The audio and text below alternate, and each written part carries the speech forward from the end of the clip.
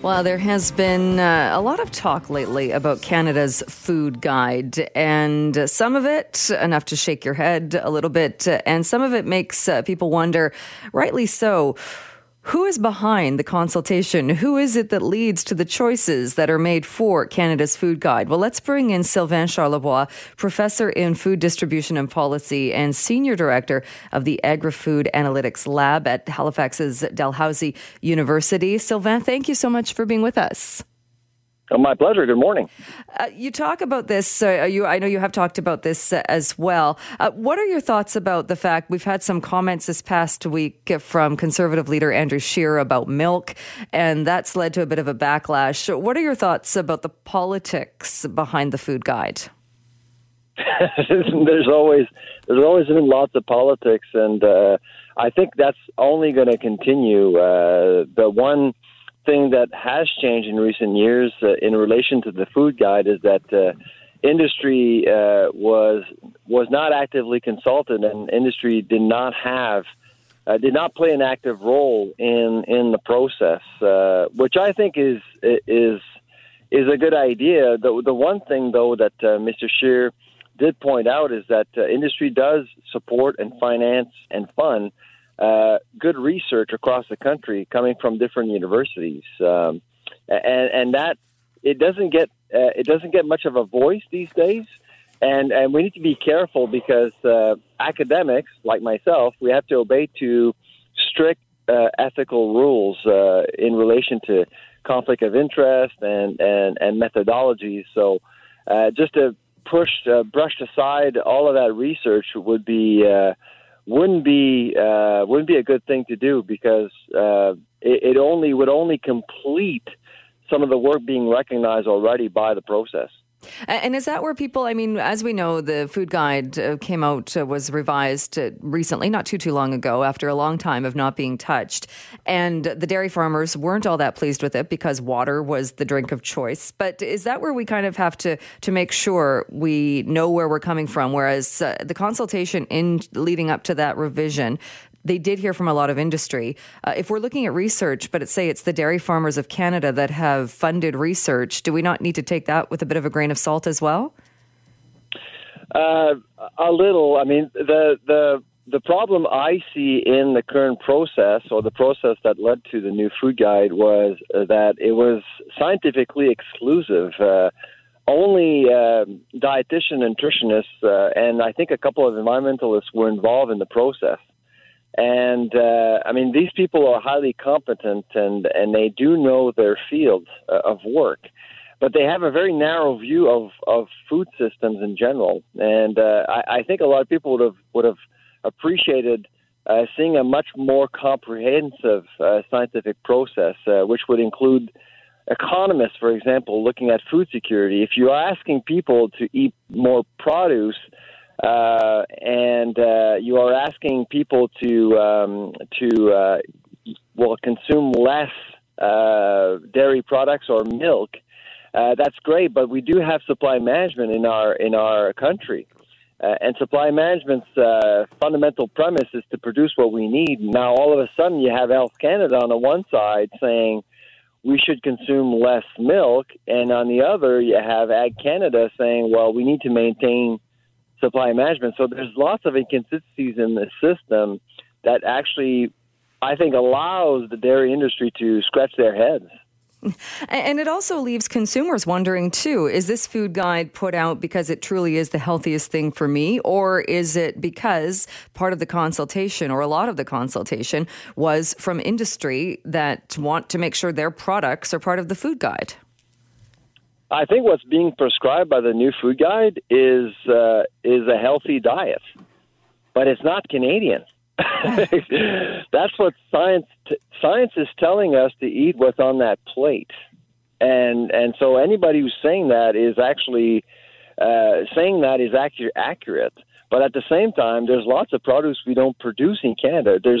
In that picture, there's say almonds. We don't produce almonds in Canada, so there's lots of different things that perhaps we should be careful with when you look at telling Canadians what to eat and what not to eat. And so you have to think about, of course, health and nutrition, but you also have to think about agriculture and what we're producing in Canada. And if you think about the environment as well, encouraging people to eat things that are produced miles and miles away, I'm not sure it's the wise thing to do.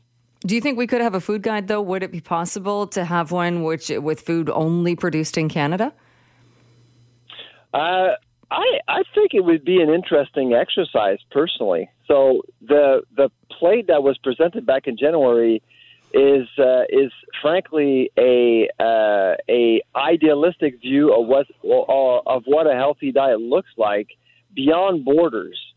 It'd be interesting to see exactly how a food guide would look like if food sovereignty is given some consideration. I mean, the Aboriginal peoples of Canada are getting their own food guide, and food sovereignty is a factor. Why not do it for the rest of Canada? Probably because people don't want to give up their avocados. And there's nothing wrong with avocados, of course, and and global trades are there for a reason. But I think it'd be great to actually give people a choice, or at least a sense of what their food choices mean to the planet and how we actually grow things and what it means to agriculture in Canada. And do you think it would make a difference then on how people make choices? Because one of the things, too, is the idea of trust. And this new food guide comes out and people are being asked, trust us. We've done the research. We know what are the healthy foods. We know what's good for you. This is it. But then if you look at the consultations and you wonder, well, maybe industry pushed this. Well, maybe there was lobbying here. Maybe this decision was made not based on science. There's a lack of trust, or there could be. Well, I mean, I don't believe so. I actually do think that the people that were involved in the process are trustworthy. All of them were scientists, and of course they have biases. So for Mr. Scheer to say that the process was biased, of course, human beings were involved in the process. Everyone has a bias. However, there was a bias towards science. Clearly, to me, I'm not a nutritionist personally, but I can tell that really they actually look at the literature. What Mr. Scheer is mentioning, or did mention this week, that is of merit, I think, is we need to review the food guide on a regular basis, not every 12 years.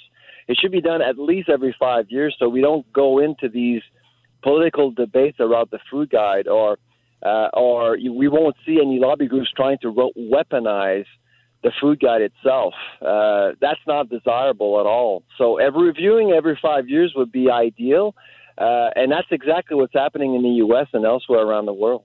And I would imagine, too, if we started reviewing it every 5 years, that would bring in what you were talking about, how things might change globally, in that if there was a drought or if there was some other situation that made a particular type of food more difficult to get or more harmful to the environment, that would change.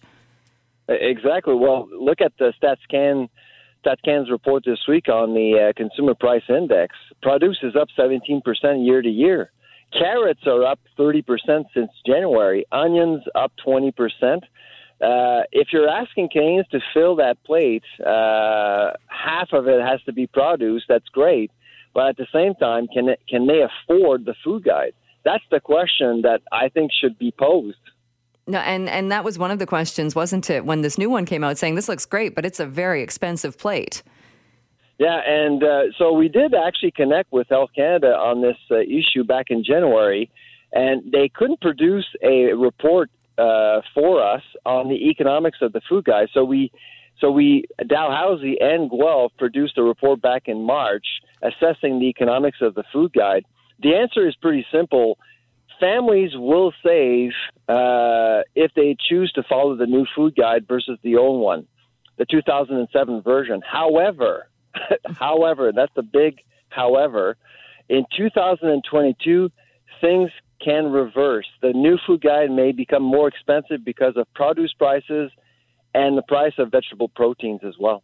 All right. Sounds not a huge surprise, things going up in price, for sure. Exactly. Sylvain Charlebois, thank you so much for being with us. We'll leave it there. Thanks again for your time. My pleasure. If you live in Vancouver, you likely heard about the citywide plan as it was being discussed at Council this past week, and you might be interested in taking part in the consultations on that plan. But what exactly is in it? Well, Mike Klassen is a columnist at the Vancouver Courier, and he has written about this and joins us on the line now. Mike, good morning to you. Good morning, Jill. Great to have you back on the show. The title on this, Developing Vancouver's Citywide Plan, will be like public consultation on steroids. So what do you mean by that?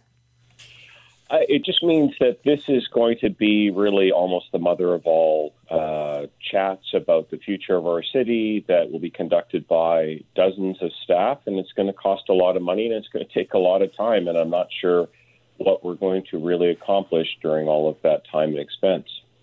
Because, and as you've written in this piece now, our elected officials make these decisions. We presumably vote for who we think is going to make the best decisions. And so they're going to be taking all of this input from the city. And at the end of the day, they're still the ones that need to make the decisions as far as what direction the city takes. Yeah, I think that there's a lot of things at play here. First of all, there is, as you say, we do really elect folks to kind of take the city in the right direction. You don't see a lot of federal or even provincial politicians talking about the future of cities, their economies. There's some lip service, of course, that gets paid to, funding for housing and talks about, building rapid transit. But generally, it's the local governments that get mostly involved in planning communities and taking the direction of the neighborhoods, and as well, deciding where they're going to put some additional housing, add a little density, so more people can live here, because this is a desirable place, and we have less housing than the demand that there is out there for it. So there are probably a lot of people who would like the city to remain the way it is. And there are, of course, people who see that cities evolve over time. They're sort of living entities that take shape and take form over time. And so sort of laying down a set of basic rules and ground rules for how you're going to map out to the densification and changes in a neighborhood, transportation and otherwise, requires a plan. And we've had a citywide plan, a very good one that was produced by somebody by the name of Harlan Bartholomew back in 1929. And subsequent to that, we've had a number of other sort of neighborhood plans that have been developed by communities. There was a whole process that went on for years called City Plan. And there's been a downtown vision as well that's been created with a lot of community engagement. So the fact that we have council asking for yet another plan suggests that there's either one of two potential motivations for that. One, that they would like to see the city change, or one that they would not like to see it change very much at all and want to try and, put in barriers to any additional development and growth. And I think that latter reason is why we see some members of council really pushing hard for this citywide plan. And so you mentioned a lot of things there, and one of the things that does come up is what falls under the jurisdiction of a municipal council, and it's things like density in neighborhoods, it's garbage pickup, it's maintenance of parks, it's things that actually do have an impact on people's day-to-day lives. When I look at some of the visions in this citywide plan, I don't know what it means to improve public amenity provision and cultural vitality. If I consult and say, I want my council to do that, what does that even mean? Well, and that's exactly right. I think part of the motivation for council sending staff off to come up with a plan, or a plan for a plan, was a city planning process, was that we had a previous city government that was it was an activist council. It was Vision Vancouver under Gregor Robertson, and for better or worse, they left their impression on how the city was to be run. So we had they were effectively thrown out of office. None of them were elected to this council. And so now we have a new crop of civic officials, and they wanted some change.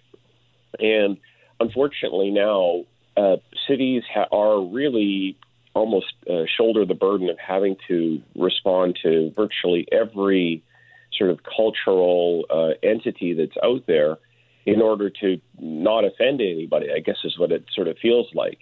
And so they have a lot of obligations to as you say, they're trying to uphold the sort of cultural fabric of the city. To be honest, I think that those things work pretty well sometimes in their own. Of course, it's very important to pay attention to these things, and you don't want to shunt aside any particular group or entity. But, you walk around the streets of Vancouver and in several neighborhoods, the diversity is overwhelming. It's fantastic. I mean, we're one of the great cities of the world when it comes to the cultural makeup. That happened not from a bunch of city planners saying that we're going to pick a bunch of people from this group to come together and we're all going to put them in one place. It just happened because that's the way cities work on their own. Exactly. And that's it, in that we're not looking to council to fix that or have influence on that. You're right. That kind of happens naturally. What we do need council to do is, if their plan is to provide or build housing, maybe get rid of some of the red tape, make it easier for housing to be built, figure out what needs to be in certain neighborhoods, and maybe make some tough decisions that you're not going to be popular with everybody. And that sort of really puts your finger on the situation. Cities have certain things that are within their power and their jurisdiction, and one of them is to try and make themselves more efficient. And what you can tell from this process is that they're so afraid of offending anybody, including the members of the mayor and council, is that they are being so overly cautious that they're making sure that they check every single box, when in fact they have to look internally at the systems and how cities run and make the city more efficient, have a blunt conversation that makes us look why we have the real kind of cultural gridlock of the downtown east side, where that neighborhood has gone on for so long as being a problematic area. We have the homelessness issue that faces us. These things require a sense of urgency, and they require leadership. And what we're doing right now is we're sort of kicking all those issues down the road instead of really talking about the things that are going to make the city run better and embrace the future. And it really doesn't help anybody to have this kind of flowery language with these general kind of projections or general plans and goals for people, especially. And you point this out in the piece, when they're saying that everybody is the audience, everybody in the city of Vancouver gets a say. And I think it's nice to say that people are going to be included and know that they're included. But the fact is that most of us, and I'm sort of being sort of blunt about this, most of us don't engage in civic issues beyond perhaps making some snarky remark on Facebook now and again. We're very busy, and we sort of want to just make sure that things are well in hand and make sure that as you say, the basic services are done, that the garbage collection is done, that our water and sewers work properly and our streets are clean and functioning. And when it goes much beyond that, a lot of people aren't really too much into the subtleties of the cultural makeup of one particular part of the city, or there's so many things that just kind of happen that we accept as part of our surroundings. And we might have an opinion about it, but we don't necessarily think that we're going to get in terribly involved in trying to change it. So what do you see, or what do you predict as far as going forward on this consultation and having the whole city as the audience? Will it actually lead to the current council making their decisions based on that? Because that was also one of the criticisms of the previous council, is they had the majority, they knew so. They would often start working on things before the vote was even taken. My prediction for this particular process, regrettably, is that it won't really result in a great deal of direction for council. I think, in fact, I'd be quite surprised if this council even gets to vote on the outcome of this process. When you're involving dozens of staff, millions of dollars, and there's going to be people who are going to say, hey, you didn't talk to me. And as a result, that sort of 3-year plan might get thrown out the window and take even longer. So I would say that if there is any real decisions made as a result of this process, I think we'll be waiting until the next council is elected. All right. So we will leave it there. Mike, great to talk to you again. Thanks so much. You bet. Jill, have a great day. Okay, coming up, we're going to talk about a case. It took place in Vancouver. It was an extremely sad circumstance and something that can happen in seconds. And it could really happen to anybody. Talking about an incident of dooring. That's when somebody opens their vehicle door without checking.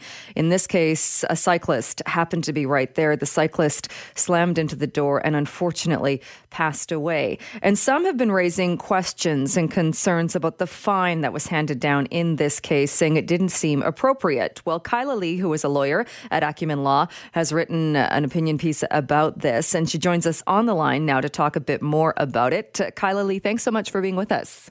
Good morning. Thank you for having me. I get where people are a bit flabbergasted, I suppose, saying someone died and then the punishment is this $81 fine and it doesn't seem to match. But you go through several points in the piece that you wrote saying actually this is the correct punishment, or there is a reason. You can see the connection between the two.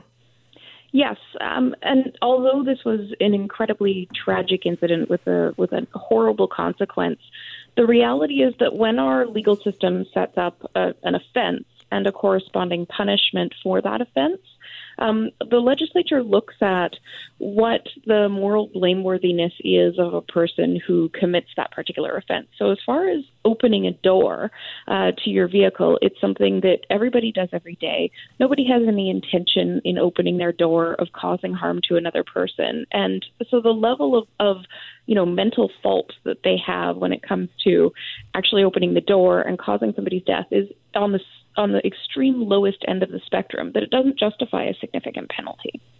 And do you find, tend to react, though, differently when we're talking about the loss of life? And like you said, this was a horrible situation, and people want to hold somebody responsible or want to see a punishment that seems more severe. Yes, and any time that somebody is killed in any driving-related incident, the public tends to want to see a much more significant penalty. But there have been numerous cases that have gone through our courts involving driving incidents, even more dangerous aspects of driving, like people making turns incorrectly or people, momentarily crossing over a line. And the courts have already set up an analysis of how responsible people can be for that conduct. And the legislature has responded by setting fines that relate to the conduct in question. And you have to keep in mind, too, that the type of people who could get a fine or be charged with dooring aren't just people who are drivers who have a higher level of responsibility on the road. It can be anybody that occupies the vehicle that opens the door.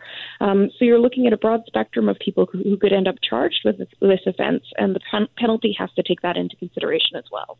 You mentioned, too, this is something that anybody that drives, you do this every time you drive. You presumably open the door when you get out of the vehicle.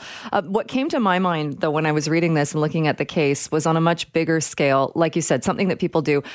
Every one of us has probably, whether it was you were distracted or thinking of something else, either you've done the California roll, maybe you've even blasted through a stop sign. And it made me think of the Humboldt case, which obviously is a much bigger case, but it wasn't as though that driver went out that day with intent to kill a bunch of young people. He made a bad decision and it led to horrible consequences. But he is paying a big price because of that.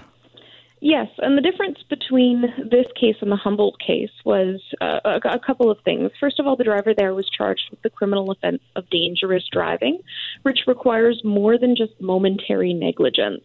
It requires a marked departure from the standard of a reasonable person. And when they looked at the crash data that had been obtained in that case, the speed with which he proceeded through the stop sign, the fact that he was distracted, the fact that he was a professional driver driving in his professional capacity, all of those things went into the analysis. But this isn't a situation of a professional driver going through a stop sign, which I think everybody can say, objectively speaking, is more dangerous than opening your car door. But it's interesting that you bring up Humboldt, because the reaction from the public, even though the level of moral blameworthiness was higher there, was a lot of sympathy for the driver. You know, how awful it must be for him to have been responsible for the deaths of all of those people, and how maybe it wasn't necessary to send him to jail. And yet we see the opposite reaction sort of generally, the loudest voices here being send them to jail, change the law, make the penalties higher. It is interesting. It made me think of the other case, too, of the case of the doctor who was killed on Granville Street when the other car accelerated and the doctor was turning left and he smashed into his car going something like 50 over the speed limit. And that family that has been fighting and finally at the Court of Appeal said, actually, yeah, this guy is responsible. He shouldn't. He did leave the phrase that you just used, the beyond, outside of what's reasonable, when it comes to driving. But there are different reactions. You're right, when depending on the facts of the case, when in all of these cases, it's not as though somebody went out with the intent to kill someone. Exactly. And, you know, if people are upset at what the fine was that was issued in this case, they shouldn't be calling for the jailing of this driver. They should be lobbying for changes in the law, maybe different classifications of responsibility in the Motor Vehicle Act. If a driver opens a door when unsafe, a higher penalty than if a passenger does it. If somebody who holds a license opens a door when unsafe, a higher penalty than somebody who does not. So that you can recognize the varying degrees of responsibility and have more accountability based on that level of responsibility. While I have you on the line as well, I wanted to touch base with you on a much lighter note, because I saw you comment on this on Twitter. There was this video that's been making the rounds of a driver driving down the steps of the Wall Centre and questions about whether or not she would get a ticket. Your comment was pretty tough to ticket when you're not on a roadway. So is that driver do you think would not face any kind of penalty because she was on the steps, not on a roadway? It's really going to depend on how she ended up on those steps. And unfortunately, we can't determine that from looking at the video. If she was driving on the sidewalk and ended up on those steps, that's pretty much the only circumstance in which she could be ticketed under the Motor Vehicle Act. If she was driving dangerously leading up to that, left the roadway and ended up on the steps, she could face criminal charges for dangerous driving. But if it was just a situation of trying to navigate a confusing parking lot at the hotel, making a wrong turn and ending up on steps, it's probably just going to be one where we all laugh and nothing happens. And I guess also, it would be a much different story, much like in this case, people, when somebody is hurt or killed, people want to see somebody being accountable. We can laugh at this video that's making the rounds because nobody was hurt. It would be a much different story had she hurt someone. Absolutely. And I don't think it's a stretch to imagine that ending up in that position could have killed, several people, depending on who was sitting on those steps or standing on those steps at that time. So, while we laugh at, funny or unusual driving situations, I think it really brings home this fact that some things that are funny or some things that people do every day are mistakes that we make with our vehicles where, we're driving 1-ton weapons, and they can be deadly. And you mentioned too that in the case of the cyclist, the Doring case, that if people are really upset about this, upset with the $81 fine, or maybe people are upset about seeing that video and hearing that she likely won't face any consequences, that they should be lobbying or should be talking more about changing the law. Do you think, in what you've seen and what you've seen in the courts, is there a need to change certain laws? I don't think so. I think the issue with Doring, for example, can be dealt with by changing driver training. A lot of people have brought up something called the Dutch method, which is a training that's done where people are taught to open the door with their right hand as opposed to their left hand, which causes them to look behind them as they're opening the door, and it forces your body into that position. And that's just a really smart thing that we can start doing to teach drivers. We can teach our children now to do that, so that we avoid these collisions in the future. And it doesn't require a higher penalty. It just requires retraining our bodies. All right. So it is an interesting piece. Thank you so much for both writing it and for coming on the show to talk about it. Kyla, we'll chat with you again soon, I'm sure.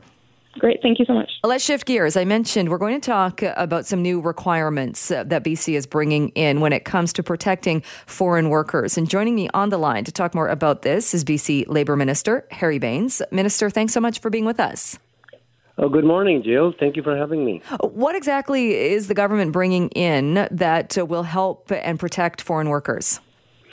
Yes, Jill, I think you may recall the fall of last session in Victoria, we passed legislation called Temporary Foreign Worker Protection Act, and it had two components. One was to regulate recruiters who recruit workers to work in BC. And the second piece was to have the employer who wished to employ temporary foreign workers to be registering with the BC. So right from then on, we started to put the regulations together. And what we announced yesterday was that the regulations are complete and they will be in effect, and which means that we're giving, as a part of the first phase, recruiters up until October 1st to get licensed with the BC, and then they have to have that license in order to recruit for British Columbia, and so they will have till October 1st, and so regulations are in place, and that's what we announced yesterday. And how will that make a difference? So if recruiters get the license and they're all licensed by October 1st, how does that ensure that they're going to be treating foreign workers correctly?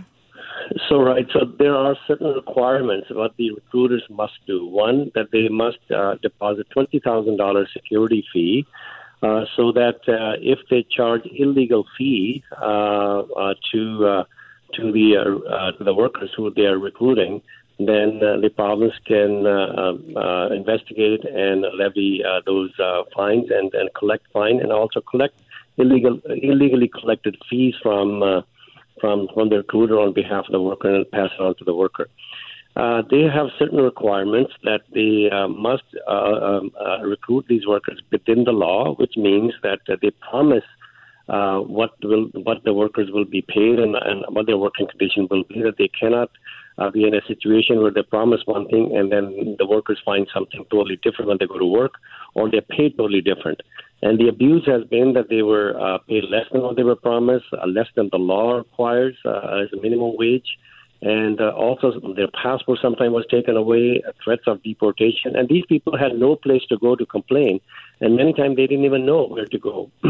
So these regulations now will require to hold these recruiters accountable to make sure that they operate within the law and they treat those workers within the law of British Columbia. And will workers still have to have a place? Because like you said, there were many cases where workers who may have been exploited didn't know where to go to even try and get help. How will this make it? So I can see how it makes the recruiters more accountable and easier to punish them. But will the workers still know where to go and how to launch their complaints? Yes, I think the other piece is that we are reforming Employment Standard Branch by adding more staff. They have actually started what they call the Temporary Foreign Worker Protection Unit, who actually can once we know who the recruiters are, once they register with us by October 1st, then the staff could go and audit once they hear some complaints, and make sure that the workers are treated exactly according to the law. And then if they feel that investigation is warranted, then an investigation will take place. And then they could actually levy fines. And in serious cases, Jill, just to show how serious we are, in serious case, they could actually refer the case to the Crown, and the courts can fine up to $50,000 and jail time as well. So I think this is something that we have to do because we've seen too much abuse and exploitation. We need these workers. Employers need these workers, and our economy is right now dependent, large cases on the temporary foreign worker. We can't find our own workers in BC. The economy is so hot, and for a fact, 101,000 jobs in 2019 sits empty because the employer cannot find workers. So I think this will also attract new workers to come and work where their skills are needed, and I think it's good for our economy, At the same time, we're protecting these workers' their very basic rights. And just before you go, you mentioned that they could be audited and then they could be fined or it could be referred to Crown. Will it be based on complaints, though? Because hasn't that also been one of the issues that in a lot of cases workers are afraid that if they do complain, they'll be fired, or they're afraid to bring their concerns forward?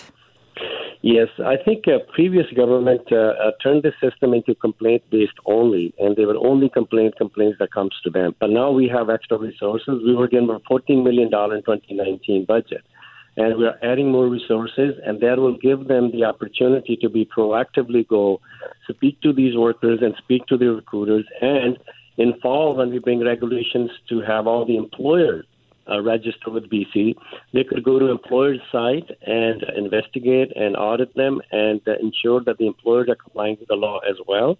And if not, then I think the actions can be taken, and employers will then be put on a list where federal government will know if they're not complying with the law, and their future application can be denied. And at the same time, the action could be taken just like the recruiters, fines and jail times.